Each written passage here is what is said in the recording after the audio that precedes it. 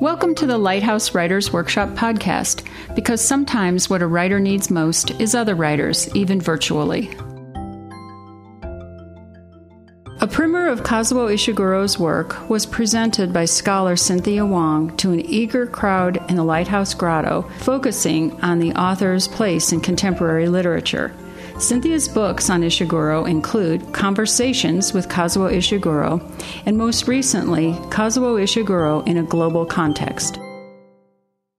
Thank you all so much for coming out on this really beautiful Saturday to hear about Kazuo Ishiguro. I like to tell my students, well, this is my life's work, so please pay attention, right, sort of thing. Thank you so much to Lighthouse Writers Workshop for organizing this community talk, right, in anticipation of what I think is one of the most exciting arrivals of Ishiguro. It's been about 20 years. He came in 1995 to promote The Unconsoled, and annually, well, not annually, but whenever his books have come out, I've said, well, are you going to come by Denver and see us again? And he says, well, that's not really my discretion, and he's always very polite about it. And so to hear that he was coming for The Buried Giant is really, really amazing. So I hope that you not only get a chance to hear him with Erica Krause on Friday at the King Center, but also have an opportunity to read this remarkable novel as well. So I think we should also mention that Ishiguro will not be at this presentation. But I've got some slides with photos of him, and hopefully it won't exactly compensate, right, for the embodiment of Ishiguro, but it might have to do. So whenever I go anywhere in the world to speak about Ishiguro and his work, I have to thank my sister, Amy Wong. She's a sociologist in California, and she called me when I first started teaching at UCD in 1992. I know some of my students weren't even quite born yet, but there you go. But in 1992, she said, have you heard of this guy, Kazuo Ishiguro? And I said, is he some Japanese writer? And she said, yeah, but he just won the Booker Prize for The Remains of the Day.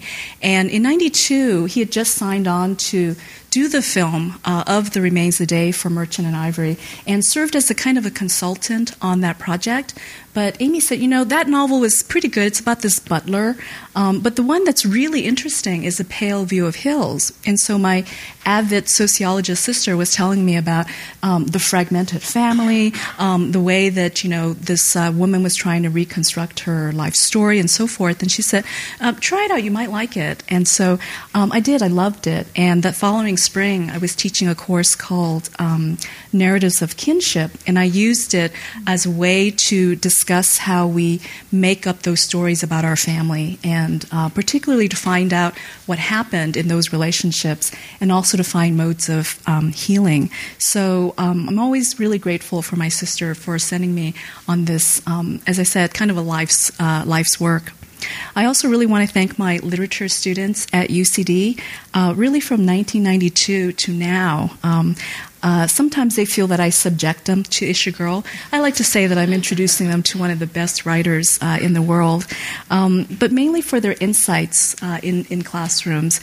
They've often given me ideas to think about his works that I really, was something that hadn't crossed my mind as I was reading it. It's surprising, but sometimes they also disagree with me, and they spar with me, and you know who you are. There are some in this room. But my students have read Ishiguro's novels in a variety of classes, critical writing, which is required for our majors at the university, and Never Let Me Go is a favorite in that class. They've also read the books in 20th century fiction, contemporary world literature, and most recently in my international perspectives class titled Post-War Japanese Literature and Film. They've watched the film versions with me of Never Let Me Go and The Remains of the Day, and we've talked quite a lot about that. So I thank them very much, too, for embarking me and sort of keeping me on this journey with Ishiguro. My first published article actually was a very passionate disagreement I had with my students over the meaning of the first-person narrative perspective in that novel.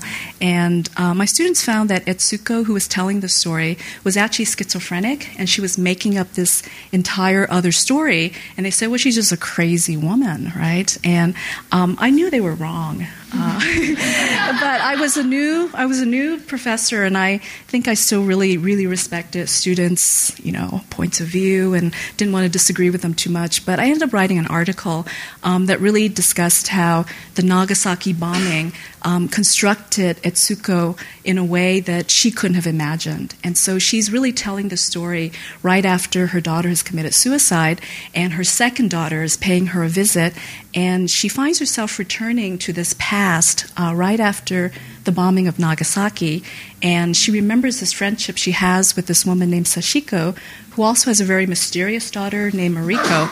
And it's really a kind of eerie book, and I think it's what my sister was thinking might be of great interest to me. So I began thinking more about Ishiguro's complex narrative strategies. And so for today, I wanted to really talk about some of the ways in which his fiction works its way into contemporary literature. And I want to start with a premise about literature that I think many contemporary authors, including Ishiguro, share about the nature of books and their readers. And the late Nigerian author, Chinua Achebe, really helps me to frame my approach to thinking about Ishiguro's art. He says, people are expecting from literature a serious comment on their lives.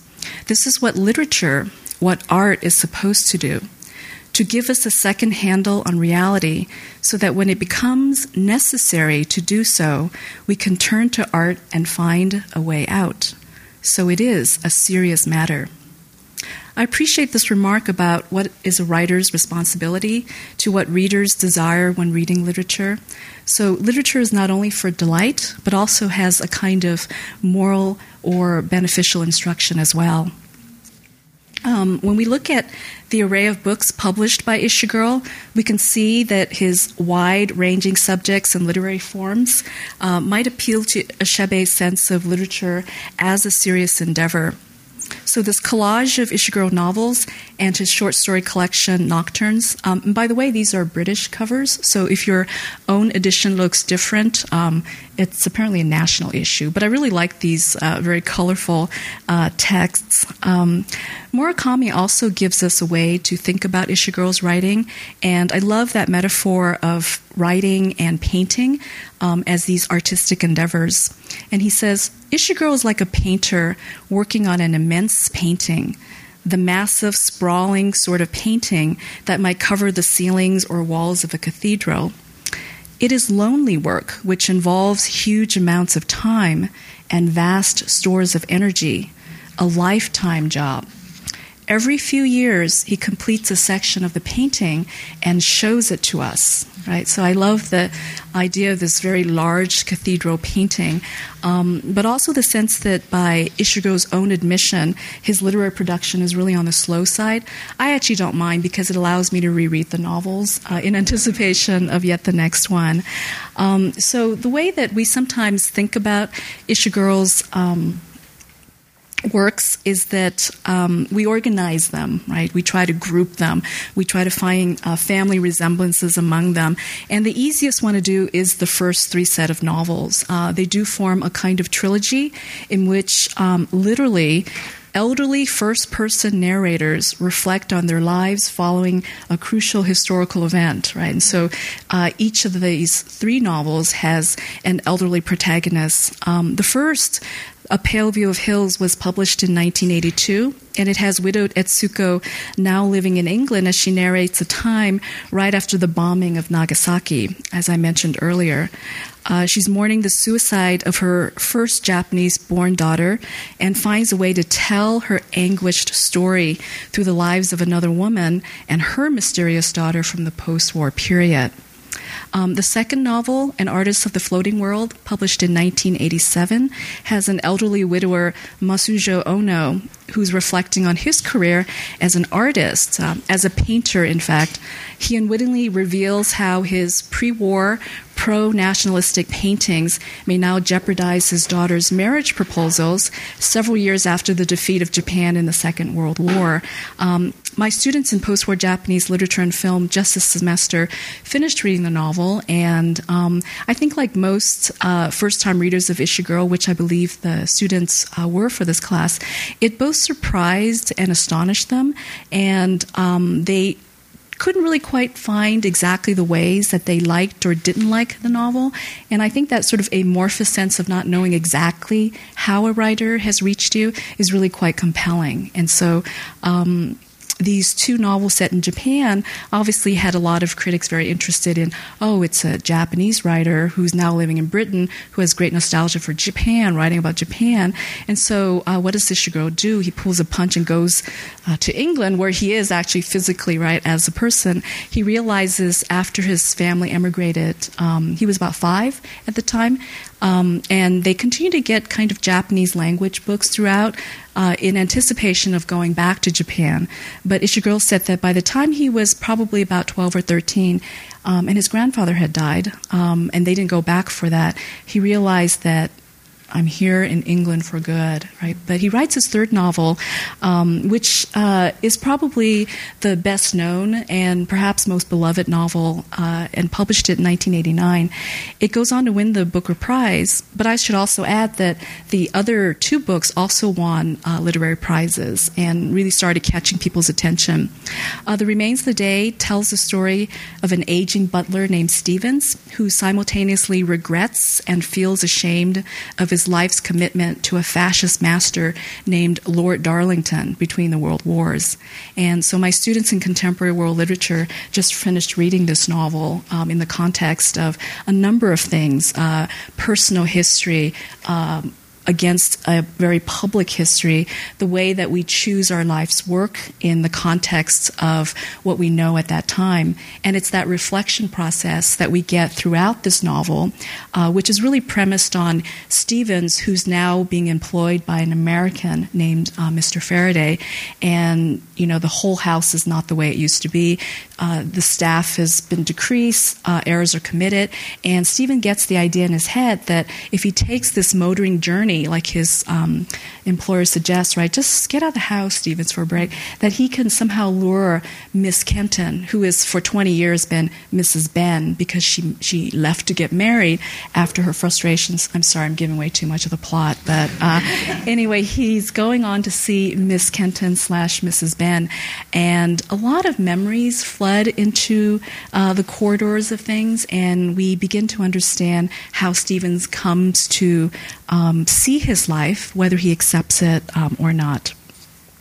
What's remarkable to me is that these novels were written when Ishiguro was in his 20s and 30s, right, writing from a perspective of an elderly person moving through regrets. And he humbly characterizes his works this way.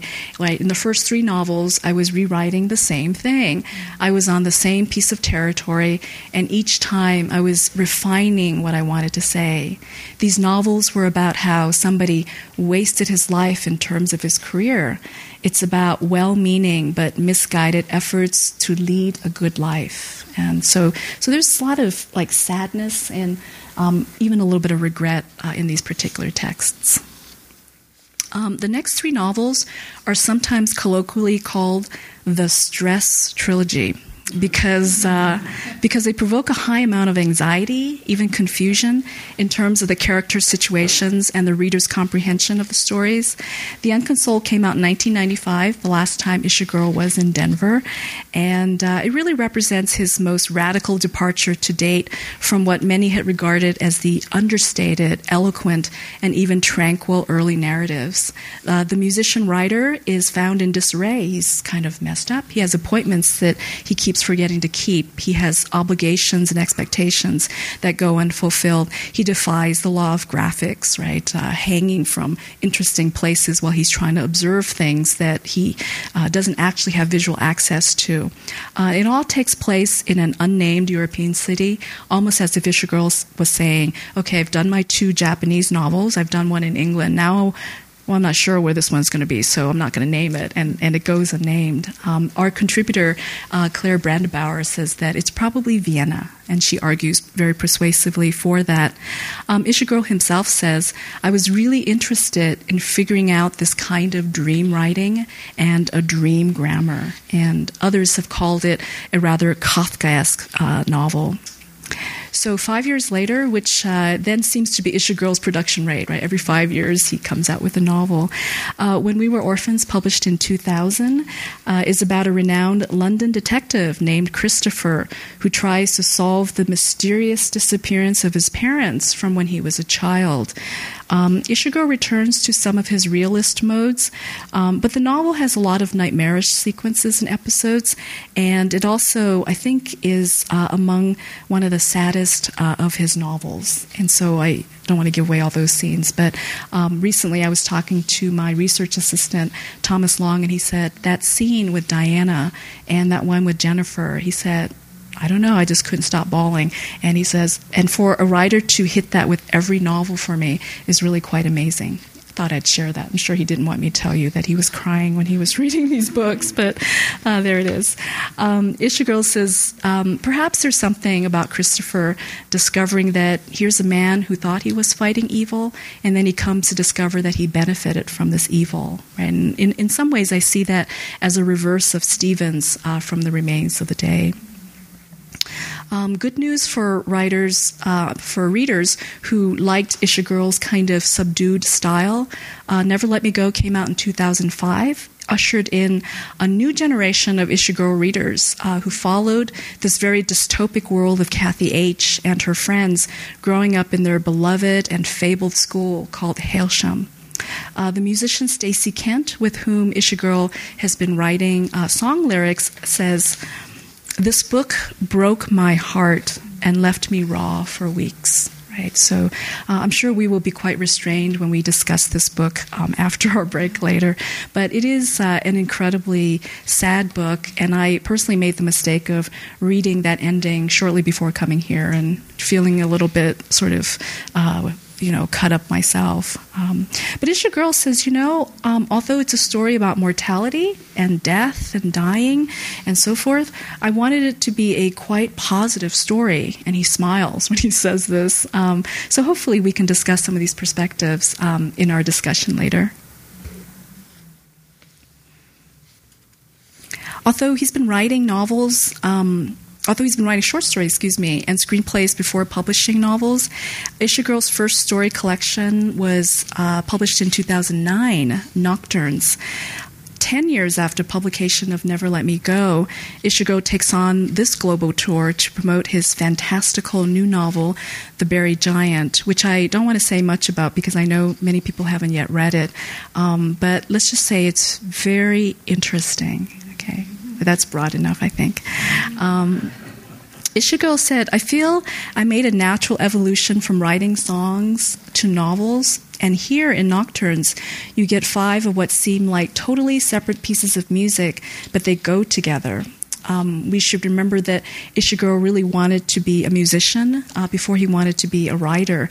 He actually never really said, I want to be a writer, but when he finished university, he started looking into possible ways that he could channel his artistic energies, and he got a little tired of playing at the Paris Underground and wasn't making a lot of money, so he looked into a program at University of Kent, and he said, whoa, you just have to write a bunch of short stories and get a degree and so forth, and he was really delighted. It turns out that some of the stories he wrote there, in fact, some of them became that first novel, A Pale View of Hills. He changed the narrative perspective to fit in the elderly Japanese woman's perspective in that novel. So The Buried Giant, I have been reading some of the reviews about it, and there's some interesting kind of literary arguments. He got into a bit of a tiff with the fantasy writer Ursula K. Le Guin. Some of you are nodding like, yeah, he shouldn't have said that, and he might have been a little more restrained. I was surprised that he did actually respond so vehemently, right, against fantasy fiction. But he asks, will reader follow me? into this? Will they understand what I'm trying to do? Or will they be prejudiced against the surface elements? And so I think these are great questions, and I hope that Erica really sort of asks him these at the King Center. The next set of slides really talks a bit about what other writers see as Ishiguro's contributions. And sometimes that term, a writer's writer, means that other writers really respect this writer, and so usually that's a really good thing. Some people say, well, that's really incestuous, but anyway, he has a lot of endorsements from writers, and Murakami is a huge fan. We already saw that really compelling metaphor that Murakami draws with writing and painting, but he says, wow, there are some writers who, when one of their new novels comes out, they send me running down to the bookstore to buy a copy, and then I put aside whatever else I'm reading and bury myself in their work. These days, only a handful of writers have this effect on me, and Kazuo Ishiguro is one of them. Right? And so I know actually some people who have Ishiguro on their list, but you probably have some authors who are like that for you too. But Murakami also says that in all my years of reading Ishiguro, he has never disappointed me or left me doubting him. All I feel is deep admiration for the infallible skill with which he has piled all these different worlds on top of one another. And indeed, I think if you were to categorize those different worlds, you'll see a great variety in what Ishiguro has done. Salman Rushdie is another writer who really respects Ishiguro, and Ishiguro himself credits Salman Rushdie with opening the doors to non-white world authors in around 1980s. And this was roughly about the period when a lot of literature called multicultural authors were finding much broader readership. And Ishiguro does thank Rushdie for being among the first to kind of make this wave. Rushdie notes that ideals, right, which Ishiguro shows us, can corrupt us as thoroughly as cynicism. With The Remains of the Day, Ishiguro turned away from the Japanese settings of his first two novels and revealed that his sensibility was not rooted in any one place, but capable of travel and metamorphosis. I really like the travel and metamorphosis element. It tells us that Ishiguro is certainly a writer who is always exploring and trying out new terrain, willing to sort of change as needed to tell the stories that he must. Margaret Atwood is known for her own disputes with Ursula K. Le Guin, so see this sort of tightly knit situation. And she coined the term speculative fiction, which is what a lot of people are finding to be yet another apt genre to describe a kind of fiction that takes on a variety of fantastical elements. She admires Ishiguro's subjects and writing, and she says that, Ishiguro likes to experiment with literary hybrids. To hijack popular forms, like the detective fiction, like science fiction. And he uses these for his own ends. He likes to set his novels against tenebrous historical backdrops. An Ishiguro novel is never about what it pretends to be about, and that isn't a typo. That actually is an Ishiguro novel is never about what it pretends to be about. And Never Let Me Go is true to form.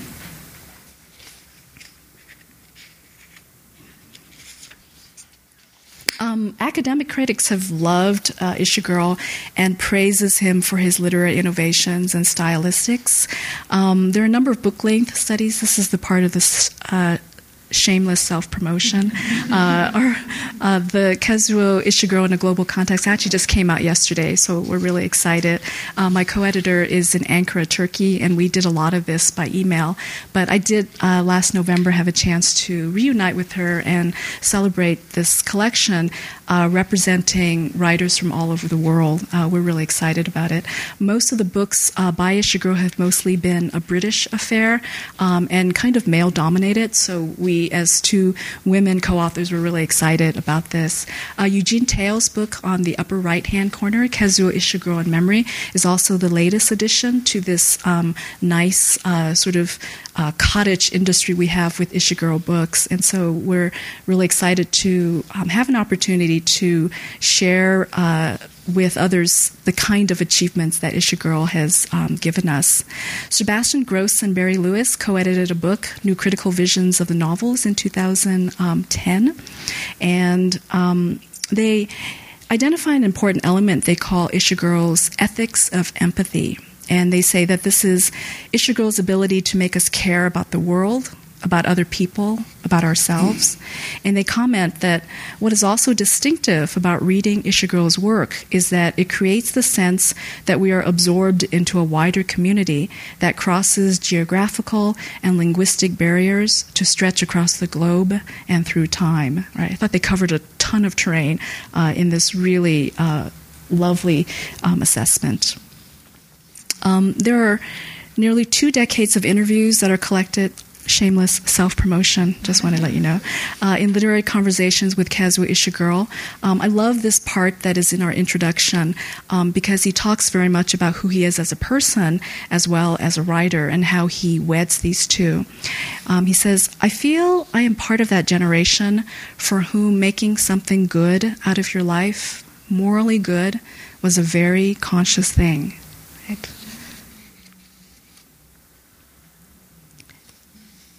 This following comment that Ishiguro makes on writers takes us kind of full circle to Achebe's remark that literature is a serious business. Ishiguro says to Andy Sawyer, "We're moving away from elitism to something which isn't afraid of modern culture, pop culture.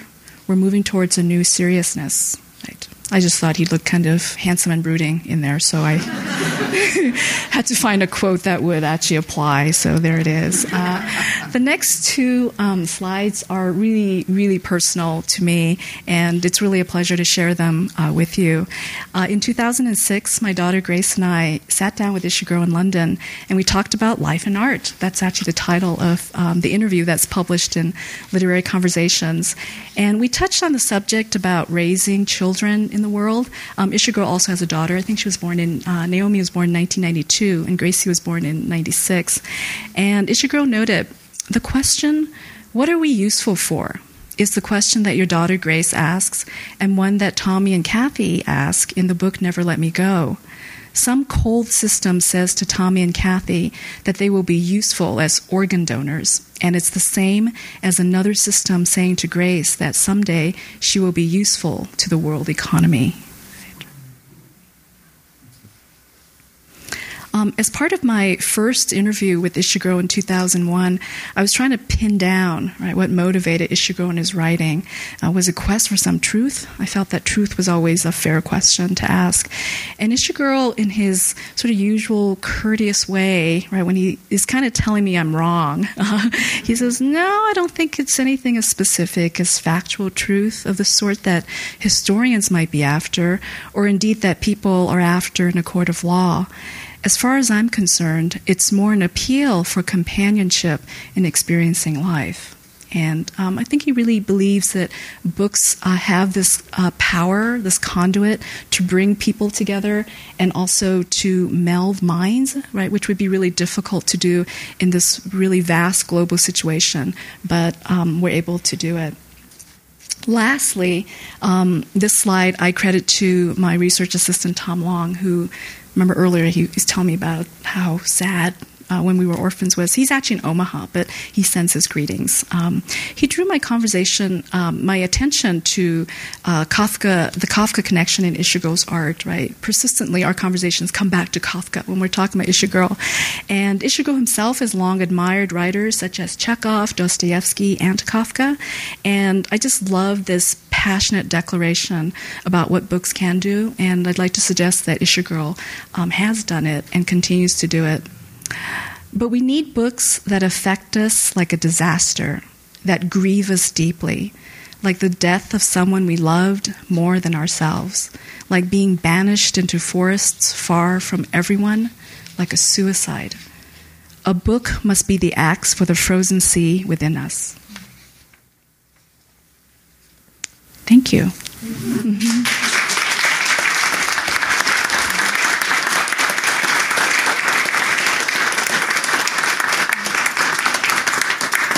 I'm happy to take any questions. Any questions? Yes? Could you elaborate on what it was that Ursula said recently? Oh, I didn't bring those notes. Oh. Well, she said something to the effect that the reading the novel was an unpleasant affair for her, that it was rather like a tightrope walker going to the audience below. Can you see that I'm a tightrope walker, or something to that effect? That was one metaphor. But she also said that Ishiguro seemed to despise the genre of fantasy fiction and was embarrassed. And so if he was, why was he using it so ostensibly in The Buried Giant? Yeah, it's really quite heated. Maybe others remember more pointed quotes. Was on the subject of him despising the fantasy genre, but trying to pull off a fantasy book. Right. She said it was like watching a tightrope walker falling from the rope. I missed the part of the falling. They think I'm a tightrope. Oh, okay. Okay, thank you for elaborating that. I thought it was very provocative. Do you have a sense of what that means in terms of a variety of things? Yeah, she thought that he was trying to take advantage of genre tropes while holding his nose, basically. Yeah. And she thought that was a project that would inherently fail. Right. And then went on to say that it wasn't a good book. So. How did he respond? I'm not sure if he's responded to that yet, or has he? I know. I should have brought those notes. I have those. And I said, well, I was doing a presentation in praise of Ishiguro, so I shouldn't even mention this at all. But you would find out eventually. So I think it's interesting in the context that there was also a quote from Margaret Atwood, because, it's been interesting to me how she is very specific about not allowing anyone to call her a sci-fi writer. That's right. That they have to call her a speculative fiction writer. And how so many people refer to Never Let Me Go as a sci-fi novel. So I think that kind of triangle is really interesting. Yeah, and I think that it's fair for people to call it what they want, and academic critics will take issue with it too. And everyone gets a little territorial, rightly so. I think you have to protect the boundaries. I'm not sure exactly what to think about Ishiguro exploiting these obvious genres. I think that other thinkers are more eloquent in talking about them, but I sort of feel that the tools are there. He's a writer. He has a right to try the tools. He has editors who will tell him, like, don't do this, right? Or in this case with The Buried Giant, his wife saying, no, honey, this won't do. And then he goes back and rewrites a whole other novel, which is why maybe it took that long. But I know that you'll have opinions about it, and I'm happy to hear what some of those are, too. Yeah, Jessica. What's the experience of being a part of making this man and his work so academically valuable, like that he's still alive and working it, like knowing him or meeting him? I think that a lot of us sort of think of, oh, well, you go back and you're writing about some writer or philosopher who's been dead for years, and you don't get to engage with and sort of watch grow and change. What is that like to have that? You totally described what it was like, just to have that kind of excitement. That's it. I mean, it's exciting. It's very interesting. It feels momentous, and it feels that, like Murakami, you rush out and buy the next book. You support what the writer's doing. You support his causes for writers, which is to connect people in a world of ideas, and also to look in books for ways to think about ideas and issues. I think one of the great crises is that we sometimes fall flat. We don't know what to do with things. We see that in the characters in some of his novels, for instance, when they're facing death or they're dying and they say, what has my life amounted to? So Ishiguro gives us a lot of things to think about that are so relevant. This is not to say that dead writers aren't worth writing about. I know you're not saying that, right? But it has been quite an interesting ride and journey. I never thought that I would be taking it this far. I really just wanted to set my students right from that first class on a Peovio and say, look, guys, this is about this traumatized woman. And then I had the opportunity to write a book for Northcote House, and by then he had published 5 novels, so I actually had a book-length monograph that I could share, and that was the end of it. But then people would say, hey, so what do you think about? And then I would find myself in yet another Ishiguro project, even though I want to do other things. But it has been really exciting, and I think you actually captured that in your question. So thank you. Carl. About the previous topic, science fiction or not, fantasy novelist or not, a number of writers. Stanislav Lem is another significant writer who hated being called science fiction.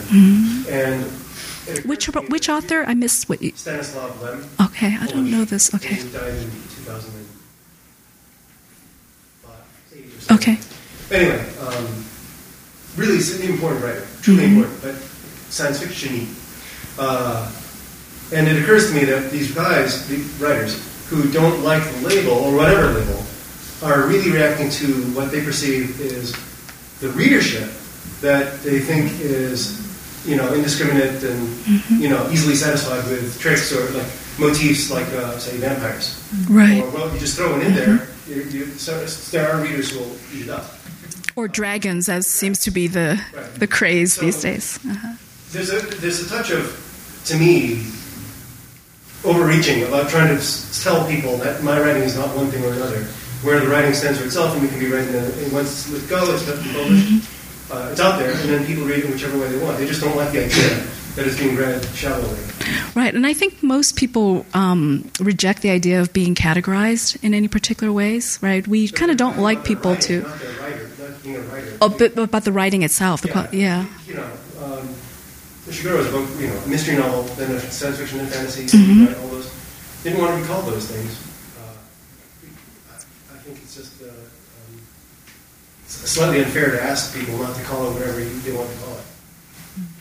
I think I would agree, but the people will do it anyway, right? and make of it what they will. So, but he's always commented on, how he wanted to resist being categorized in particular ways. And I think most people in general sort of feel that way about because we want to see a sense of uniqueness in what it is that we're doing. But you're right, it's the readers also who then can rely on genre tropes, right, to carry the day or to just get a fast read. I don't know. I mean, sometimes you just need a kind of snack food read, right? You don't really want to think ponderous, deep things. You just want to here's something that is going to be magical, or the bad guy's going to enter here, or here's where, the god out of the machine will save the day and so forth. So I think I'm just happy when anyone reads anything. So it's I just keep reading. It's fine. But as I said, we all will have an opinion about this, and I think that they're fair opinions. Sir? I was just wondering, do you have a sense of why, as a young novelist, you wanted to focus so much on the idea of being an old person looking back on his life? I don't. I have asked him about this after the publication of When We Were Orphans, because I started seeing this very clear motif of the elderly person facing death, looking back on life. And even in Never Let Me Go, even though they're younger people, they're very close to death, they're reflecting and so forth. And we always try to psychoanalyze Ishiguro whenever we can, and we ask him about his childhood, right, his fixations or anything, and we want to peg him. And I asked him if there had been any traumatic experiences that caused him to latch on this, and he said, no. My life has been actually really quite nice, except actually for the death of my grandfather, which affected me very profoundly because my parents moved us all here and then we weren't able to go back. But I'm not sure what it is. And I have asked him and he's sort of said, no, I don't, I just sort of write what I need to write. So, yeah. Sorry that doesn't answer it, but yeah. Mm-hmm. Yes? Sir?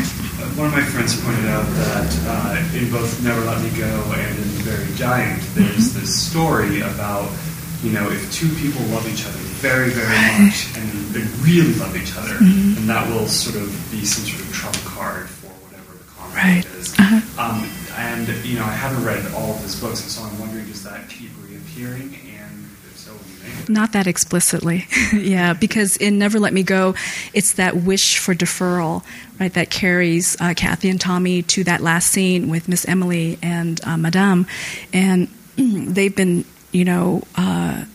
Kathy's not really sold on this, but once she gets the idea from Tommy, who's been doing these animal drawings, the whole point with art being an entry or a look into the soul, and in that soul is where you find your soulmate and you're connected. If you are blessed with this connection, it may save you. I think it's a lovely metaphor, and I think, unfortunately, Ishiguro disabuses us of that myth in his novels, unfortunately.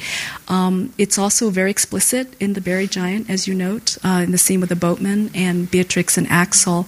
And there are costs associated to having this wish and this fantasy. But just really quickly, since I hadn't actually thought of this, I would say that in the other novels, there isn't anything that explicit, like a wish for a deferral of death in the hopes that love will save the day. I think you might have variations in a less apparent way, and now you've given me a way to look at yet another thing that is happening as a recurrent idea in Ishiguro's novels. So thank you. Yeah. Carl? Jim? Oh, well, I'm just curious if you've heard anything that would relate to a sense of being Japanese in exile or having grown up in exile in London. He doesn't think of it necessarily as an exile. But is there a sense of being that? Like, he might not say, in my experience, Koreans and Japanese both do not. The idea of, for instance, a sort of kaleidoscope of world cultures is kind of new, right? So being a foreigner, and you always kind of, at least similarly, tend to be a foreigner longer in some ways than you might otherwise. So there might be, and I've seen this in other families other than my own also, that there can be kind of a sense of diminishment or shame or alienation that is kind of a unique thing, right? It's it's not quite the same, I think, as it would be if the situation were reversed. Does that come? Have you noticed any? Does that theme? Does that come out in any sort of way? Of the exile, Yeah, the character in exile. Yeah, of alienation or having been cast out or alone or not fitting or.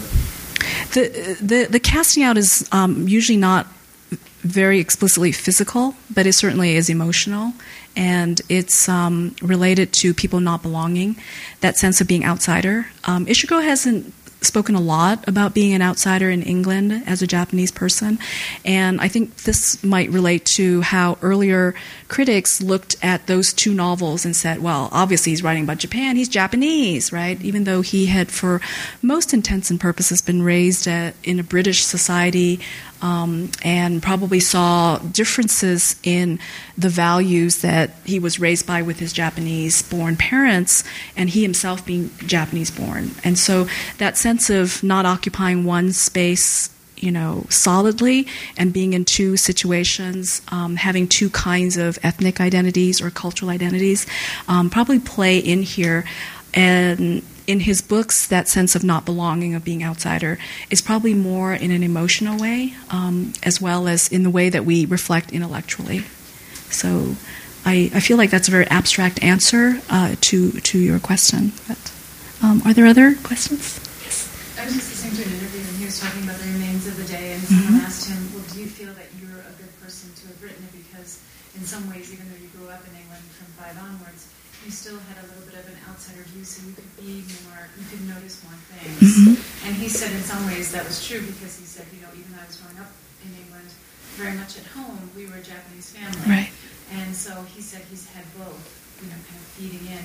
But actually, on the comment you were making earlier, I was thinking of Chang Ray Lee at Princeton and his work. And he often says he doesn't want to be categorized as one or another kind of a writer. He just wants to be considered a writer. And I think that is very true, especially today, for so many writers, not necessarily just Ishiguro, but other writers that are perhaps going into other areas where they hadn't been known in before. And this whole idea with this science fiction and this speculative, all of these things, unfortunately, it's just kind of boils down to you want to get everybody together in a room and do a group hug and go, everything's going to be okay, because everybody's just telling good stories. At the end of the day, that's the most important thing.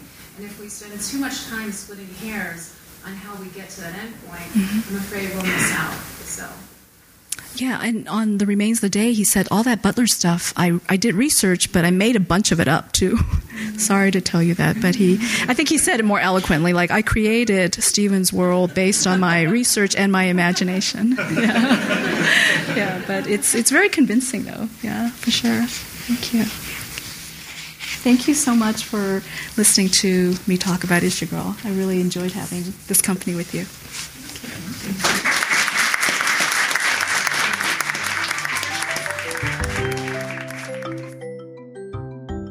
Lighthouse would like to thank the following generous donors that make events like this possible: the Scientific, Cultural, and Facilities District, the National Endowment for the Arts and Artworks, Colorado Creative Industries, Denver Arts and Venues, and many others. For more information about Lighthouse Writers Workshop, please go to lighthousewriters.org.